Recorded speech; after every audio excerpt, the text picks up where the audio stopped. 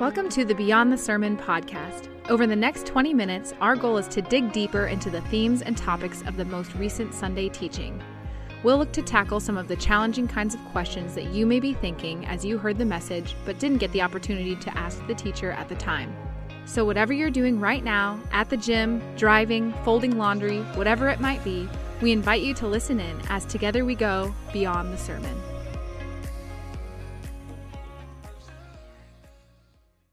Well, hello, everyone. My name is Will Heron. I'm the Director of Discipleship at The Ridge, and I'm also your host for Beyond the Sermon. And with me, I have in the studio, Ridge Family Ministries Director, the one and only Doug Applegate. Doug, welcome back to the studio. What up, Will? What's Thanks happening? Yeah, just kind of hanging. Yeah, always good to have you here. So, Doug, we just had the third Sunday of Advent, and you had us focusing in on the nativity story itself. Yep. And you helped us see some of the things that we or Hollywood has added to the story that's kind of glamorized it somewhat. And as you took us through the account and looked to, you just begin to realize what a small scene it actually was. Just Mary, Joseph, Jesus, and the manger. And yet, within that simple scene, we find one of the most impactful moments in all of history. It's just mind-blowing for us to think about, of God coming down as a baby to live among us, to die for us. But I want to start off the episode just by asking you, Doug, do you have any thoughts on how we keep ourselves from losing the wonder of that reality? How do we save ourselves from getting overly familiar with it? I love the question. And what's kind of interesting is because I've taught youth group for so many years, come Christmas time, I always like to give a Christmas message. But then kind of that thought comes into my head is it's a very familiar story. How do we keep it fresh? So for years, I've had to kind of think about what are some different angles we can kind of take on it and think about it in a different way. But it still all narrows down to the same story. It's Jesus' birthday story. And as you pose the question to me, I'm thinking sports related. And this is how I'm thinking about it, sports related. Okay. It's like the ultimate underdog story. Because we talked about before, or you've probably heard people teach on the fact that here's the King of Kings, the Son of God getting born, not in a palace, or in a castle, but in this tiny little manger, where a poor person gets born kind of thing. And then from those humble beginnings is raised the person who's going to save the entire world. Like, talk about that last second win. Like, the devil thinks he's got him on the cross. I got you down. I've won. And then Jesus is like, no, I've won. So it's this huge story. And if I think about it like that, in the moment of a sports underdog story, like, you go nuts. It's like you're, whoa, But a few years later, when you recap the story, it's still exciting, but not as exciting as in that moment. And it will still always be exciting if you talk to a fan of somebody but that fan doesn't live in that moment every day. And I think it also loses some of its excitement just as time goes on. I know the story now. It's become familiar to me. So I'm okay that I don't live in the highest level of excitement. I mean, I've just kind of said, I think that's okay for me. And I think that's okay for us. But what does happen is I'll be watching a movie or somebody will share a story and it will take me back for a moment to, whoa, this is a crazy story. And it just takes me back for a moment and it might hit me kind of emotionally and it doesn't last long. And so I just really relish those moments and I can't muster them. They just come. They just happen. Again, like I said, it's the end of a movie and it's like, oh my goodness, that reminds me of like what Jesus did. Or you hear a song at just the right time. And it might even be a familiar song. Like for me, I always like the Mary, Did You Know? I just like that one. And on the right night, with the right singer at the right time, that one hits me. But it doesn't mean that there isn't a depth there in terms of your relationship with God. Just as you're saying that, I'm thinking about marriage. Yeah. When you met Michelle, it's kind of like, you're dating and the romance and all of that kind of thing. You guys have been married now for a while, but your relationship is far more deeper there. But you might not be kind of like all the romance and well, there's romance, but you know what I'm saying. Right. But actually, your relationship is deeper now. Yes. So just because there's not all of that, doesn't mean that there isn't a depth there. Yeah. And I think that happens in our relationship with God. maybe even our appreciation and our gratefulness and our understanding actually of the wonder of Christmas is deeper. You're right. Sometimes you can feel like, oh my goodness, I don't get those butterflies in my stomach. You're like, where's my relationship with God? Do I not love him as much? And then you try and muster kind of this fake excitement. Right. I've realized, no, I totally love him. Like my relationship is strong. And it's okay that I feel different now than I felt before. Exactly like you just said with the marriage thing. Yes. You know, we don't love our wives any less. We love them more. Yes. But it just feels different, and that's okay. That's okay. You know, so I think as well, one way of maintaining, you know, the wonder of it and not getting overly familiar is living in light of the reality of what Jesus did in his coming. You know, like that changed everything. It changed everything for me in my life. It changed everything for the course of history, that God came and made a way for us to be in relationship with him. Yeah. Made a way that we could be with him for all of eternity. Made a way that we could know the Holy Spirit within us and be changed into Jesus' likeness. Yeah. Because we just couldn't do it by ourselves. So living in that every day keeps me in a place of wonder, of thinking every time Christmas comes around, I'm like, Jesus, thank you. Yeah. Like, I'm so grateful that you came, you know, because you're living in the light of the impact of that. Yeah. Well, you spoke in your message of how God made contact with us at Christmas through Jesus coming, and that through that contact came huge impact. This is what we've been talking about. But you then encouraged us to do the same in terms of making contact with others, you know, being used by God to make an impact around us. But can I ask you, what are some of the obstacles you see of people making that kind of contact with others, and how do we overcome those obstacles? Personally, for me, one of them is it's not my personality to make contact with someone. I would prefer not to have a conversation with someone. Right. I'm just more of an introvert. Like, yeah. So I have to be very cognitive of remembering, no, go talk to that person that you see over there. Or and it's not that I do it all the time. I know some people listening have probably seen me before in the store and they're like, oh, I saw Doug and then he didn't come over and say hi to me. Yeah, I'm sorry. I apologize to everybody if I've done that to you. And that's not the way it should be. And that's where I just have to personally remind myself that, man, dude, you're representing. Like, go have that conversation, reach out, send that email, send that text, make that phone call, grab that person after church. You know what I mean? Whatever it might be. I just really have to tell myself physically in my own head, hey, go talk to that person, go reach out to that person. So that's just something I personally need to do for myself.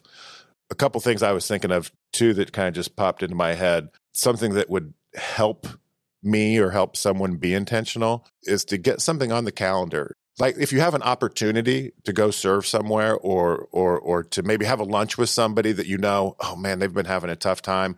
They crossed my mind. I should probably reach out to them.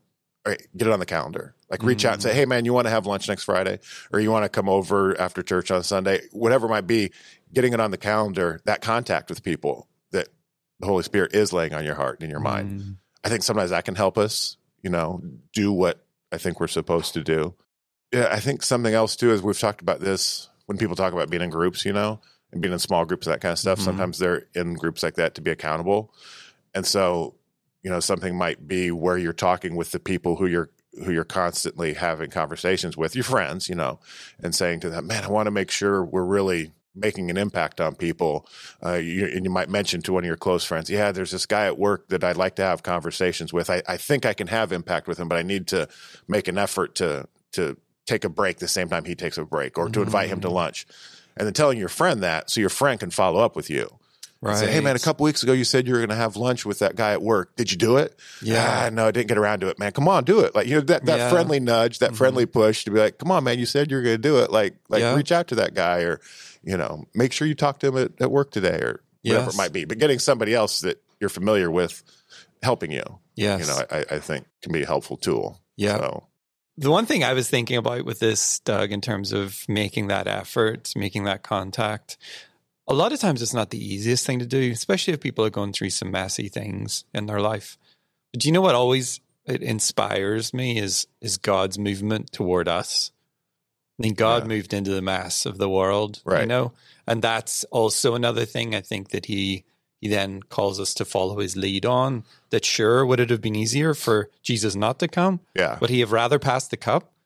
Yeah, but he didn't. And so I think as his followers, we're called into something similar. I put a lot of things when I hear into a movie scene or whatever in my head, and so I'm thinking you say that and it's almost hilarious because you talk about getting into the mess of somebody, which isn't funny at all. I'm not saying right. But I'm thinking of Jesus up in heaven with God, and they're looking down at the earth. And compared to heaven, man, the earth is a mess, right? And then God is like, "You're going down," and Jesus is like, "I'm going down there." Why would I want to go into that? Right. But then that's exactly what you're just talking about. We have a friend who might be going through a mess. And you look at their life, and maybe it's not. Maybe it's a mess they caused. Maybe it's a mess that just got dumped on them for no apparent reason. And you look at that, and you're just thinking, "Oh man, I don't want to get involved. I don't want to go into that. Why would I go into that?" And then that's again where we need to be cognitive. And I'm sure the Holy Spirit leans into us and says, "No, you need to jump into that mess." And then it's up to us to decide. And that's where if we get that nudging, that feeling, man, that's what we need to listen to. That's the Holy Spirit saying, yes, you do need to get into that mess, make that phone call, make that contact, with that person. So the idea of equating that to what Jesus did is like so yes. He's the perfect example of how we're supposed to do things. And having that discernment, I think, is really important as well. I've got one last question for you, and I always feel like I want to pose something to you around family ministry, because that's your role here.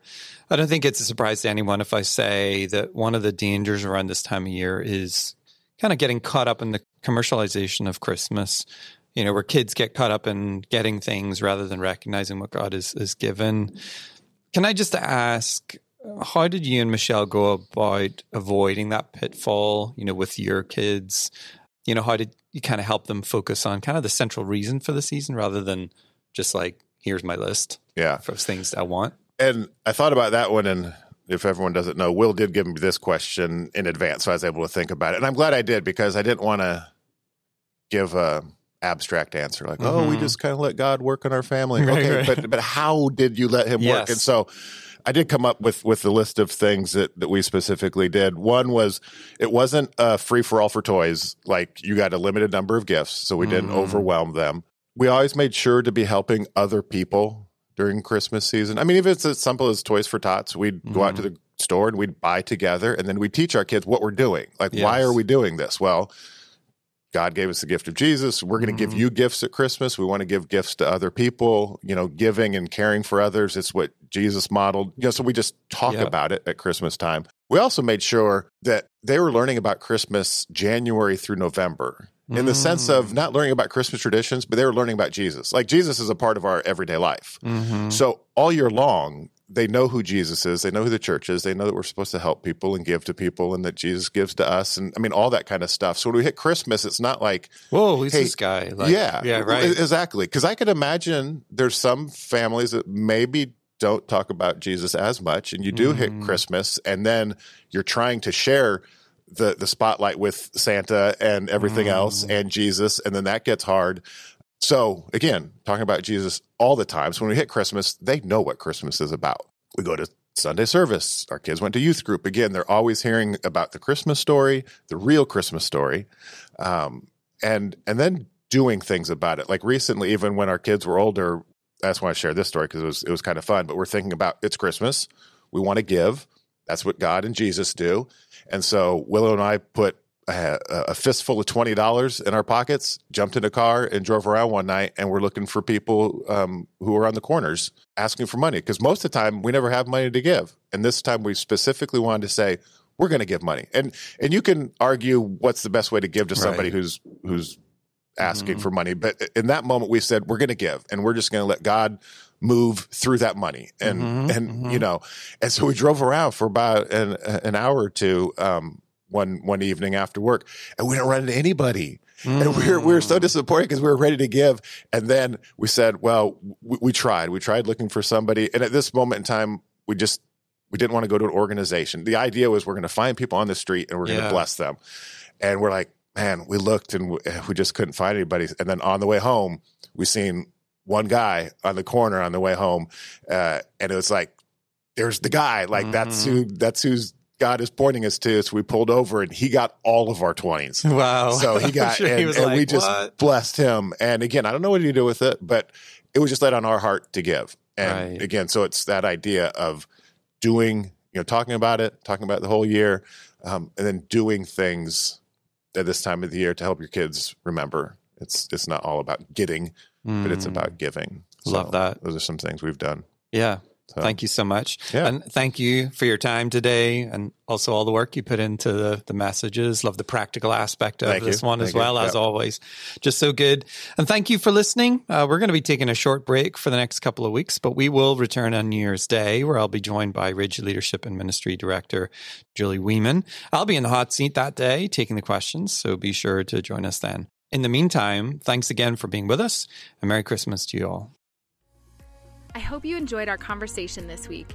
I want to mention one last thing before we go. Our heart at the Ridge is to help people grow in their relationship with God. There are so many ways to get connected into what can be life-changing environments for you and your family. The best way to keep in touch with all that is happening is through our website, ridgelife.org, but also through our weekly e-news. You can sign up to receive this directly to your inbox using the link in our podcast show notes. Finally, thanks so much for listening. If you've enjoyed what you've heard, please feel free to share with friends or family. We hope to catch you next time on Beyond the Sermon.